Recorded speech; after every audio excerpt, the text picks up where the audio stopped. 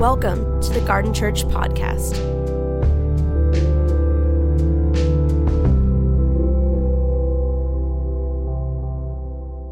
Have you ever thought about what Jesus thinks of the Garden Church? What does he think of our gatherings or our digital communities? What does he think of our Alpha course or the way we organize prayer or serve missionally in our context? Imagine if Jesus were walking around your home as you hosted, when you could, a house church. Imagine him walking around our gathering at Franklin Middle School when we did Empowered as we worshiped the resurrected Jesus. This is the image that the Apostle John has in chapter 1 in the book of Revelation. In chapter 1 of Revelation, verse 12, it says, I turned around to see the voice that was speaking to me. I turned around to see the voice. And when I turned, I saw 7 golden lampstands. And among the lampstands was someone like a son of man. This is John's image that we talked about last week of Jesus. Jesus is the vision that John has in the book of Revelation. And this vision of Jesus will transcend the rest of the book. It will be the image we need as the church to be faithful stewards of the mission he's given us in our context. The 7 golden lampstands are the 7 churches in Asia Minor that John is writing to from Patmos. And Jesus is standing in the middle of the lampstands. He's not standing above the churches. He's not below the churches. He's not next to the churches. He's not judging on the outside. He's standing among each church in the middle of the church. Jesus stands, and John writes on behalf of Jesus to these churches. Jesus will now speak specifically to the 7 churches of Asia Minor. Now, just a reminder, Revelation is a book about radical discipleship. This is about faithful devotion to Jesus, to an all-out courageous loyalty to Jesus in a world feverishly worshiping beast. Feverishly worshiping the beast. The 7 churches were historical churches, literal local communities in the first century that would have been scattered. They wouldn't have large public gatherings. They would have been meeting in homes in different places around the cities that he writes to. And John writes this letter, this revelation, which is apocalyptic, it's prophetic, but most of all, it's a pastoral epistle, an encouragement to the churches that John had affection and love as he led. So we're picking up now in Revelation chapter 2, verses 1 through 7. It says this: To the angel of the church in Ephesus, write, These are the words of him who holds the 7 stars in his right hand and walks among the 7 golden lampstands. I know your deeds, your hard work, your perseverance. I know you cannot tolerate wicked people, that you have tested those who claim to be apostles, but are not, and have found them false. You have persevered and have endured hardships for my name and have not grown weary. Yet I know I hold this against you. You have forsaken the love you had at first. Consider how far you have fallen. Repent and do the things you did at first. If you do not repent, I will come to remove your lampstand from its place. But you have this in your favor. You hate the practices of the Nicolaitans, which I also hate. And then he says, verse 7, whoever has ears, let them hear what the Spirit says to the churches. To the one who is victorious, I will give the right to eat from the tree of life, which is in the paradise of God. So we have the first message to the first church, which happens to be Ephesus, the church in Ephesus. Now, a few things I want to walk through as a Bible study to help us understand what's going on. It says to the angel. Now, this is so interesting because we've not read anything like this in many ways. And I've never heard this before because as I've been studying this book, I've been trying to understand the depth of which John writes. And he says to the angel. Now, this could be interpreted three different ways. One, he could be referring to supernatural beings that oversee the work of local churches. Think guardian angels. Jesus is saying that there are guardian angels over the local churches, specifically in Ephesus, that are helping the church live out its mission. The second meaning could be that of the local preachers, the lead teachers in the communities, those who were messengers of the gospel. The third possible interpretation to the angels is a metaphor for the ethos of the local church. Now, what you have to understand is based on how the word angels or angel is used in the book of Revelation, based on the other visions that John will have in the book of Revelation, based on the grammatic way it's used, I believe, and most scholars would believe, that John is writing, and the way we must interpret this is that there are literal supernatural beings, guardian angels, that help maintain the local churches. That we read about this in 1 Corinthians when Paul writes to the church in Corinthians. And I just want to say that if this is true, how encouraging is this that Garden Church has angels helping us in our worship? And I believe that we have angels supporting our work as a local church. So right away, we're already getting interesting that there are angels around us, maybe over our homes right now as we gather in our local homes, in our homes to worship Jesus, that are helping us, encouraging us, tending to our needs. Thank you, Jesus, for that. Let's keep going. It says to the church in Ephesus, and this is so important for us, that every letter is written to a specific church in a specific context. And for us to understand the meaning of this word, we have to understand the context of Ephesus. We have to understand where the disciples find themselves in Ephesus. Now, Ephesus was, at the time that John writes this, the fourth largest city in the Roman Empire. Anywhere from 225,000 to 250,000 were living in Ephesus. It was an urban epicenter. Ephesus was the center for Artemis worship. Artemis was the deity of fertility, of sexual immorality, of life. She had a temple dedicated to her in Ephesus that was one of the 7 wonders of the world. Ephesus and the temple of Artemis was the banking capital for almost all of Asia. People would come to her to worship. There was an annual festival where men and women would come from all over the world. And the population of Ephesus would grow to over 1 million during the festival, where they dedicated themselves to the goddess Artemis through rampant sexuality and all sorts of activities that were pagan. So Ephesus was the epicenter of Artemis worship, and to be Ephesian was to worship Artemis. But Ephesus was also the center for the imperial cult of Rome. It's where there were 2 temples dedicated to the worship of Caesar. There was a temple dedicated to Caesar Augustus, and there was a temple dedicated to the Caesar or the Emperor Domitian.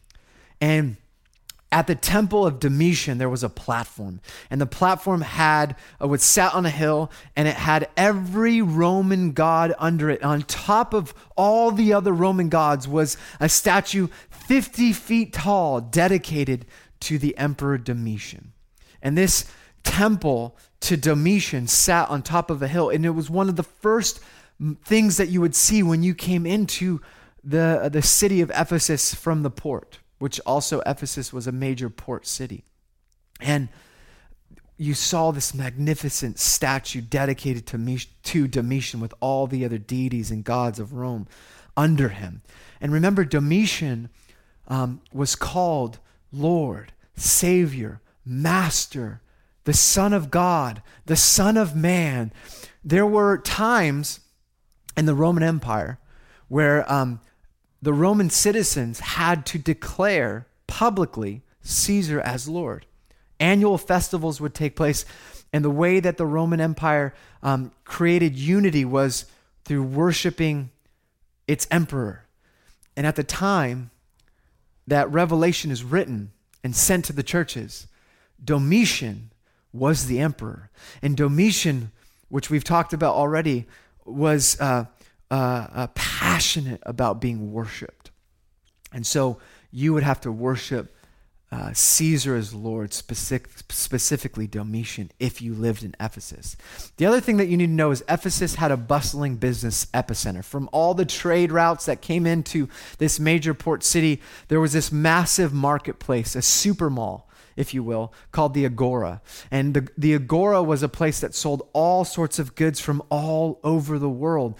And in order to trade, to buy and sell, in order to participate in the economy, in commerce, in order to sell your goods as an Ephesian, you would go into the Agora, and to enter into the Agora, you would take a pinch of incense and burn it or throw it on the statue dedicated to the god who was overseeing the Roman Empire, Domitian. So to participate in buying and selling goods, one had to worship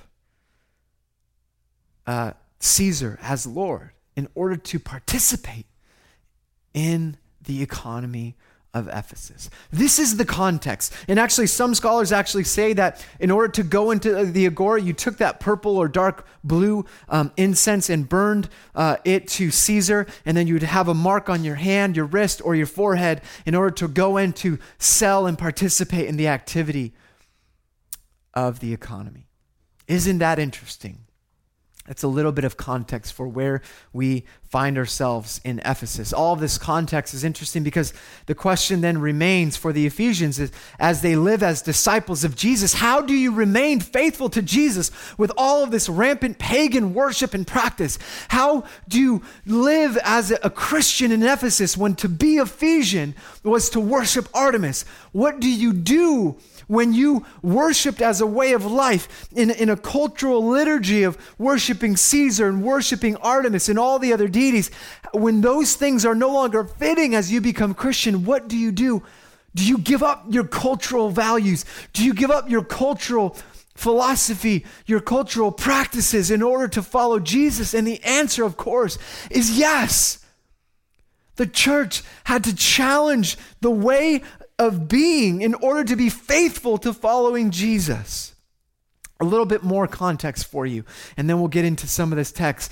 Paul spent more time in Ephesus than anywhere else in all of his church planting endeavors.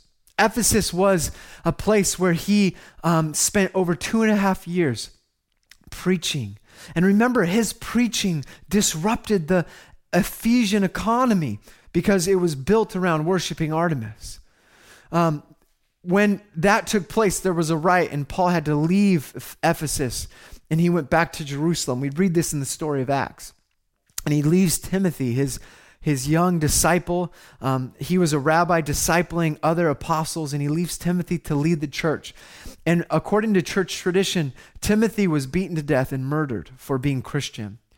And what we know is the apostle John came with the mother of Jesus to Ephesus to lead the church in Ephesus. And by the time that the letter of Revelation was written, Ephesus was the epicenter for Christianity. It was the largest, most influential church in all of the Roman Empire. The headquarters of Christianity went from Jerusalem to Antioch to Ephesus. So the church was born when Paul visited Ephesus with 2 traveling companions, his co-laboring business couple married, Priscilla and Aquila. We read about them in the book of Acts as well. Priscilla and Aquila were businessmen and women who owned businesses and had houses around the Roman Empire, and they funded the missionary work of Paul along with other leaders. And it's these missionaries that go to Ephesus with Paul that birth a new church, and that church in Ephesus is powerful. And And we'll read about more of Ephesus later, but it's just a beautiful story. And I just want to pause for just one moment. You know, I don't know how to do this. We're gonna have to put a pause up for a second. I just feel like the Lord is stirring something right now. I feel like he wants to speak to all of those who are businessmen and women in our church. I believe there's a moment right now where God wants to release the Priscillas and the Aquilas. You see, God wants to release men and women who are successful in business, to steward their life and the resources in such a way that their life gives birth to missional movements around the world, that they don't see themselves as out of ministry, but they are part of ministry. Paul calls them, they are co-laborers with Paul. And we know that they house a church in Rome, that we know they travel funding the church. They are gospel patrons who get behind men and women who are moving the church forward in different times, and they fund it, and they participate, and they travel with those gospel patrons, and they bless the work of God, and they build churches. And I believe God wants to release successful men and women in business to fund new missional movements around the world. So can we just pause right now?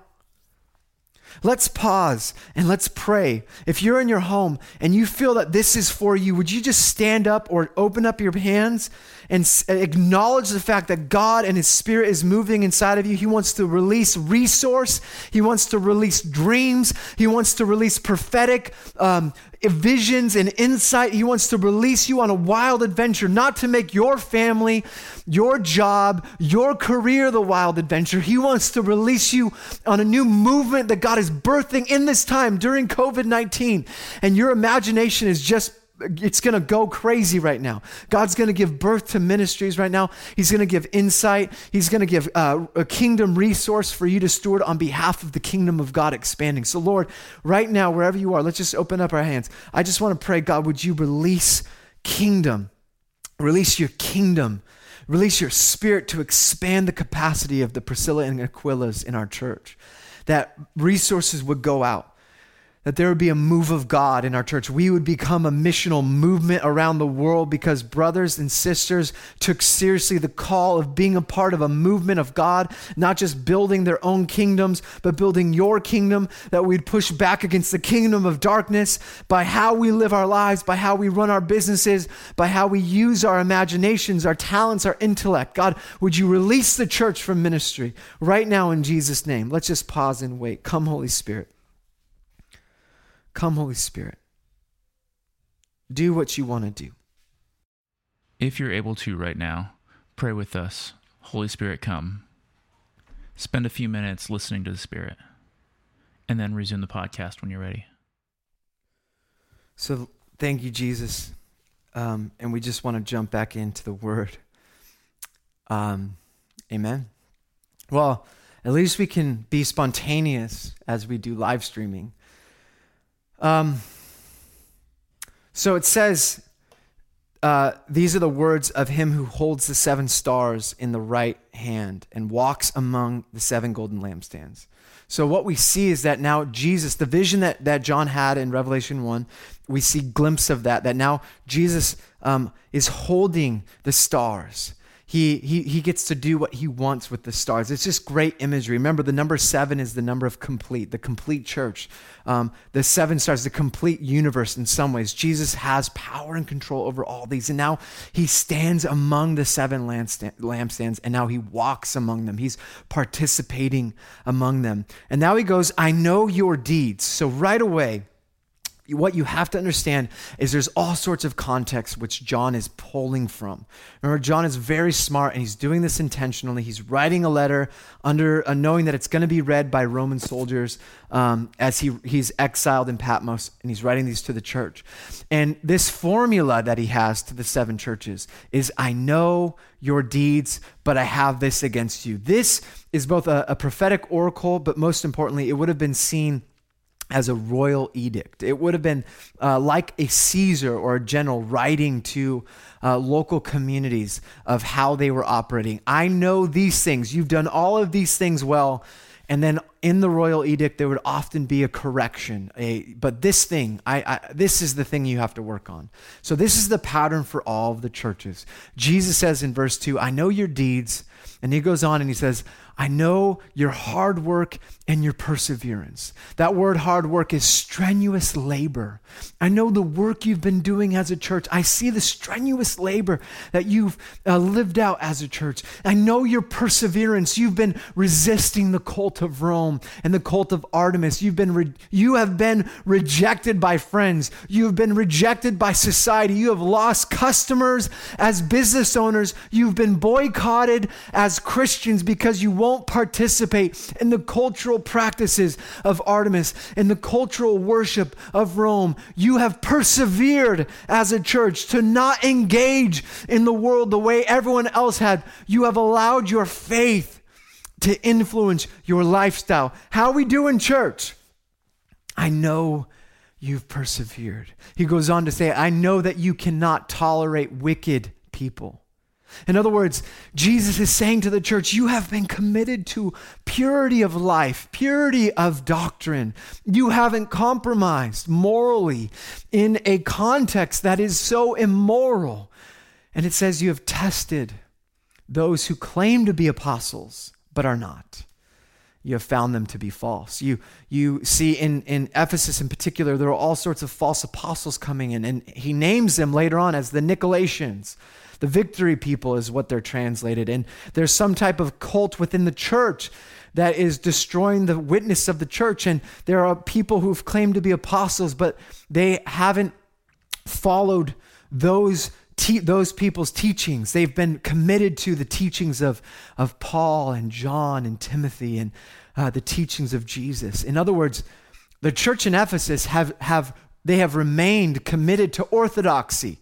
They've remained committed to the main things about Jesus and his word and the things that God has given them from the beginning. Isn't that incredible?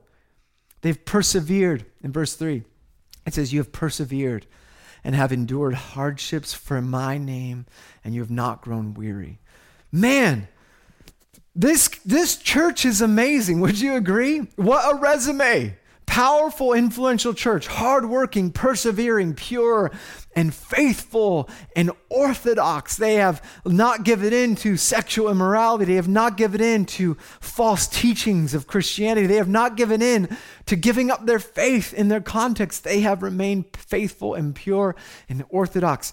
What on earth could be wrong with such a compelling church that has worked hard, strenuous labor to be faithful to Jesus? What could be wrong with this church? What on earth could Jesus, as he walks among the church in Ephesus, could be missing from such an extraordinary church? Verse 4, Jesus says to the church in Ephesus, not from a distance, not angry from above, but right among them, yet I hold this against you. You have forsaken the love you had at first. You have forgotten your first love. That word first is in terms of priority, in terms of motivation. You see, what happens is you become a Christian, and there's passion and fire and excitement for Jesus and this new way of existence. But what happens over time, unfortunately, in the Christian world is we make church life become a habit. It becomes a hobby. It becomes duty. It becomes a social club. It becomes a culture, a Christian culture. We start getting work done, and we forget that it comes from a place of love and intimacy. Remember, Ephesus is an influential church in Asia Minor. It's the most influential church in the Roman Empire. And perhaps, we don't know, let me speculate for a moment, perhaps they've developed some really good programs. Perhaps they've had some really good seeker-sensitive large gatherings. Perhaps their children's ministry was really convenient. It was the best one in town. Perhaps they had a group for every stage of life and every demographic in the church. Perhaps they were diverse because they were a metropolitan urban center. Perhaps they developed a spiritual discipleship program that trained people in the way of Jesus. Perhaps they put on festivals and events and conferences with the best speakers in town, and they brought them in from all over. Perhaps they had friends who were business leaders who gave them strategy on how to reach those who were Artemis worshipers or those who followed other cults, and we could bring them out, kind of like an alpha gathering, I suppose, for the first century context. Perhaps they recognized that the poor had a lot of problems and they became social justice minded. Perhaps they recognized the problem of the slave trade and they protested against the orphans that were being discarded, and they had a moral revolution against the discarded babies that were in Ephesus. Maybe they had all sorts of great activity. They were planting churches and making disciples, but the thing that Jesus holds against them is they have fallen out of pure love with Jesus. All this activity is great, but the thing they're missing is their affection and intimacy with the God of the universe who wants to be in relationship with them. Perhaps right now Jesus is standing amongst the church and all of the great activity we could possibly do, observing our outrage against injustice, observing the need for morality in the world. Perhaps he's saying, brothers and sisters, you have forgotten your first love.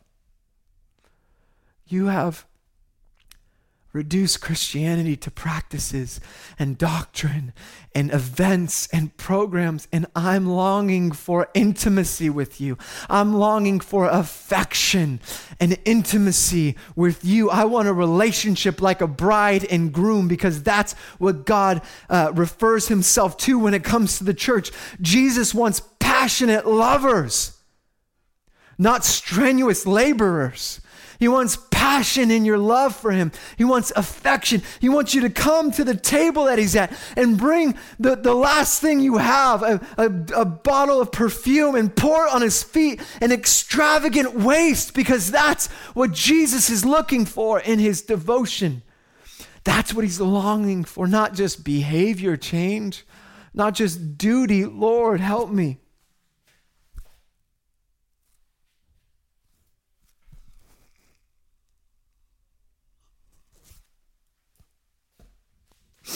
He doesn't just want your hard work, your 5-minute devotions or first 15. He wants a life oozing with affection. He wants you to be passionate in love with him. And I don't hear this in the church. I don't hear pastors getting excited about the love they have for Jesus.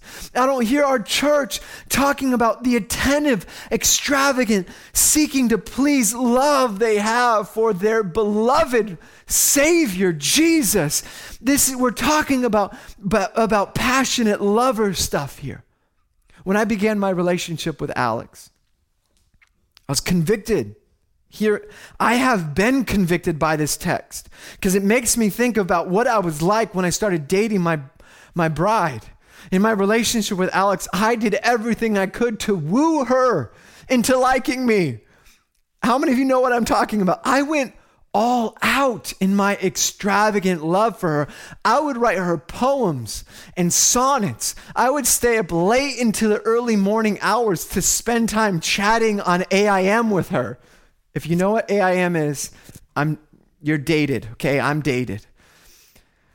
I would plan and prepare date nights. I would drive long distances in order to see her. I was a poet. I was a romantic. I would woo her, and I wooed her into becoming my bride with great affection, with great intentionality, with extravagant devotion. And this is what happens when you begin a relationship. But then, I'll confess, time goes on. You get married. And that innocent passion of simple lover's joy is reduced to obligation and duty and habit over time, if you're not careful. And it's true in my relationship. Over time, you lose that innocent lover's intimacy. And you are challenged by all the tasks, by all of the burden of obligation and the succession of burdens of growing up and maturing, of planting a church, of having kids, of handling health crisis, and all the things of keeping a home. And what happens is you either forget and let it go and you become partners. You become roommates until you are reminded of that passionate love you have for your spouse. And then you rekindle that love. And that's what Jesus is saying to the church. He's saying, I desire intimacy. I desire, forgive me. I don't know why I'm so emotional. I'm not going to apologize, actually. This is emotional. Jesus desires your intimacy. He desires a relationship with you. If you look throughout Scripture, God is referring to himself as a jealous husband. Not because he's angry or mean, but because he wants single-hearted devotion with you. That's the kind of love he has in mind. Are you with me? When it comes to our faith, it's so easy to be distracted. It's so easy to get busy doing all of the activities of life. We reduce our faith to responsibilities and habits. Check off the list. And imagine if your marriage was simply a check off the list. Imagine if when you did something that was designed to be affectionate love for your spouse, you said, I did this because of the duty of husbandry, or whatever it is, the duty I have as a husband. We can't reduce our faith to be about a routine. It must be about a fiery relationship with God. The question I have for you is, have you forgotten your first love? Have you forsaken the love you had at first? Maybe you've become so good at spiritual disciplines, but you've lost the passion for Jesus. Maybe you've replaced church life and all the activities in church with intimacy with God. Maybe you've replaced intimacy with God with church life. Maybe, like so many of us, our love has been betrayed and hurt, and so the wounds of our life have pushed away even the desire to pursue God. And you're here and you want to desire intimacy like this. And I believe God is sparking fire in your heart. He is rekindling romance and passion again. And this is how. How do we rekindle our passion? How do we fall in love with Jesus again? How do we get back that first love? Jesus says this in chapter 2, verse 5. He says, consider how far you have fallen. Repent and do the things you did at first. If you do not repent, I will come to you and remove your lampstand from its place. Jesus says to the church, it's a warning that first, if you don't do these things, if you don't rekindle that first love, he will take the lamps and he will take the prophetic witness that you are in the city, in your household, in your community. He will take that from you unless if you don't stop with all of the activity and rekindle that first love, he will take that prophetic witness out of the city. Imagine the garden losing its witness because we forgot to be with Jesus in passionate love. And this is what he's saying. So how do we restore our first love? Number one, remember. Number one is to remember, or the other word is consider how far you have fallen. And in Ephesus, consider Ephesus first. That early church and how far they fell. When Paul goes into Ephesus, there's revival. First, the Spirit falls on the church that had 12 members. And then they go into the Hall of Tyrannus and the word of God spreads throughout Asia Minor. And then there's power of signs and wonders and healing and deliverance. And then the church realizes they can't syncretize culture and the way of Jesus. They can't worship Artemis, so they burn their idols in a great bonfire. There's a move of God. There was a riot in the church in Ephesus. And it goes from all this passion and fire for God and perhaps to activity, ordinary activity in the church. So I just wonder perhaps, how far have you fallen? Remember. Do you remember what it was like when you fell in love with Jesus? When you were caught up into that fiery relationship? I don't know if that's what you had. For me, that's what it was like when I was 19 and I was living at UCSB in debauchery. And then I had a radical encounter with God that changed my life forever and the trajectory. I was so passionate. I brought my Bible everywhere. I would go around Huntington Beach, the block, in Anaheim or in Orange, and I would share the gospel with strangers. I would go to downtown LA at Skid Row and bring sack lunches for the homeless. I did all of this passionate work because I was in love with Jesus and he loved me and I couldn't help it. But then you just get into Christianity and they just tame you. We just tame that fiery passion so you fit in. And we call that early work like naive or prophetic, but it's not. It's that fiery passion, that innocent passion. And perhaps God wants to stir that again. Remember, number one thing, remember. Second, repent. How do you return to that first love? Jesus says, repent, change your mind, change direction, turn from the idols, turn from your complacency, turn from the lukewarm spirituality, turn from all the activities, and choose every single day to change your mind about that activity. Choose to change course and walk in that new mindset. Walk in the new practices that cultivate passion and intimacy for God. So remember and repent. And the third is to return. To return to do the things you did at first. Do those things you did at first. Wake up and spend time with Jesus. Go and serve the poor. Spend time bringing your affections to Jesus in worship. Some of you are worshipers and used to sit at the piano or play the guitar and worship Jesus into the morning or late into the night. And I believe God wants to restore that romance. He wants to restore that fire inside of you. He wants to bring out that passion in this time to be a prophetic witness. This is what Jesus is saying to the church. Remember your first love. And then he says, whoever has ears, let them hear what the Spirit says to the churches. To the one who is victorious, I will give the right to eat from the tree of life, which is in the paradise of God. So the last thing he says to the church in Ephesus is verse 7. And he gives a promise. He gives a promise of a reward. And we don't often talk about this, but it's directly in context to Ephesus. What you need to hear is, to those who overcome, I will give you the right to eat from the tree of life. It's a reference to Genesis 2 and the Garden of Eden. But what you need to know is, in Ephesus, in the epicenter of Ephesus, which was the temple of Artemis, in the courtyard of Artemis, right in the center, dedicated to the god of fertility and life, was this giant tree in the courtyard. And this tree symbolized Artemis's healing power. If women wanted to get pregnant, they would touch the tree. If you wanted to be healed, you would touch the tree. If you wanted success in your life and wealth in your life and health, for any reason, you would touch the tree. And Christians in Ephesus wouldn't participate in this cultural liturgy. If you are, and what Jesus is saying to this specific church, which has this image burned in their backdrop, in the back of their minds, is if you remain faithful, you will get to eat from the tree of life, which, by the way, is in the paradise of God. Now, stay with me for one more moment. The Roman emperors had gardens called paradisos, paradise. These gardens were used for extravagant parties held by the emperors. Now remember, the emperors were the ones who brutalized and marginalized the Christians. In fact, we know for a fact that if you went into an emperor's paradiso, it was most likely as a Christian to be burned alive in order to light the parties of the emperor. And that specifically is Emperor Nero which happened a few years before Revelation was written. Emperor Nero used Christians as lights to light up his paradiso parties in his gardens.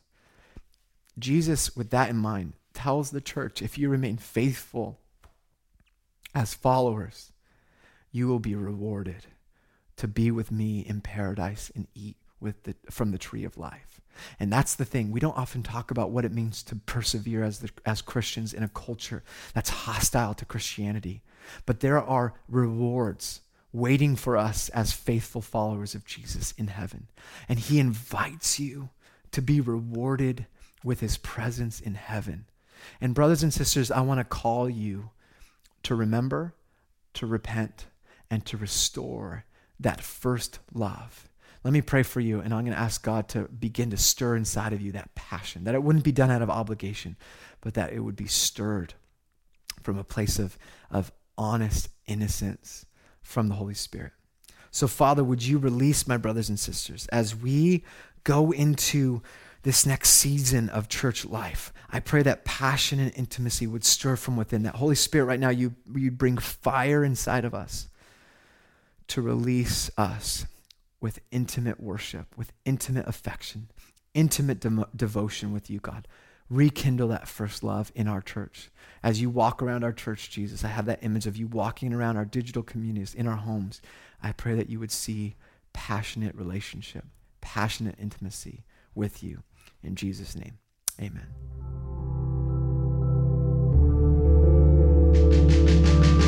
Thank you for listening. For more information, please visit garden.church.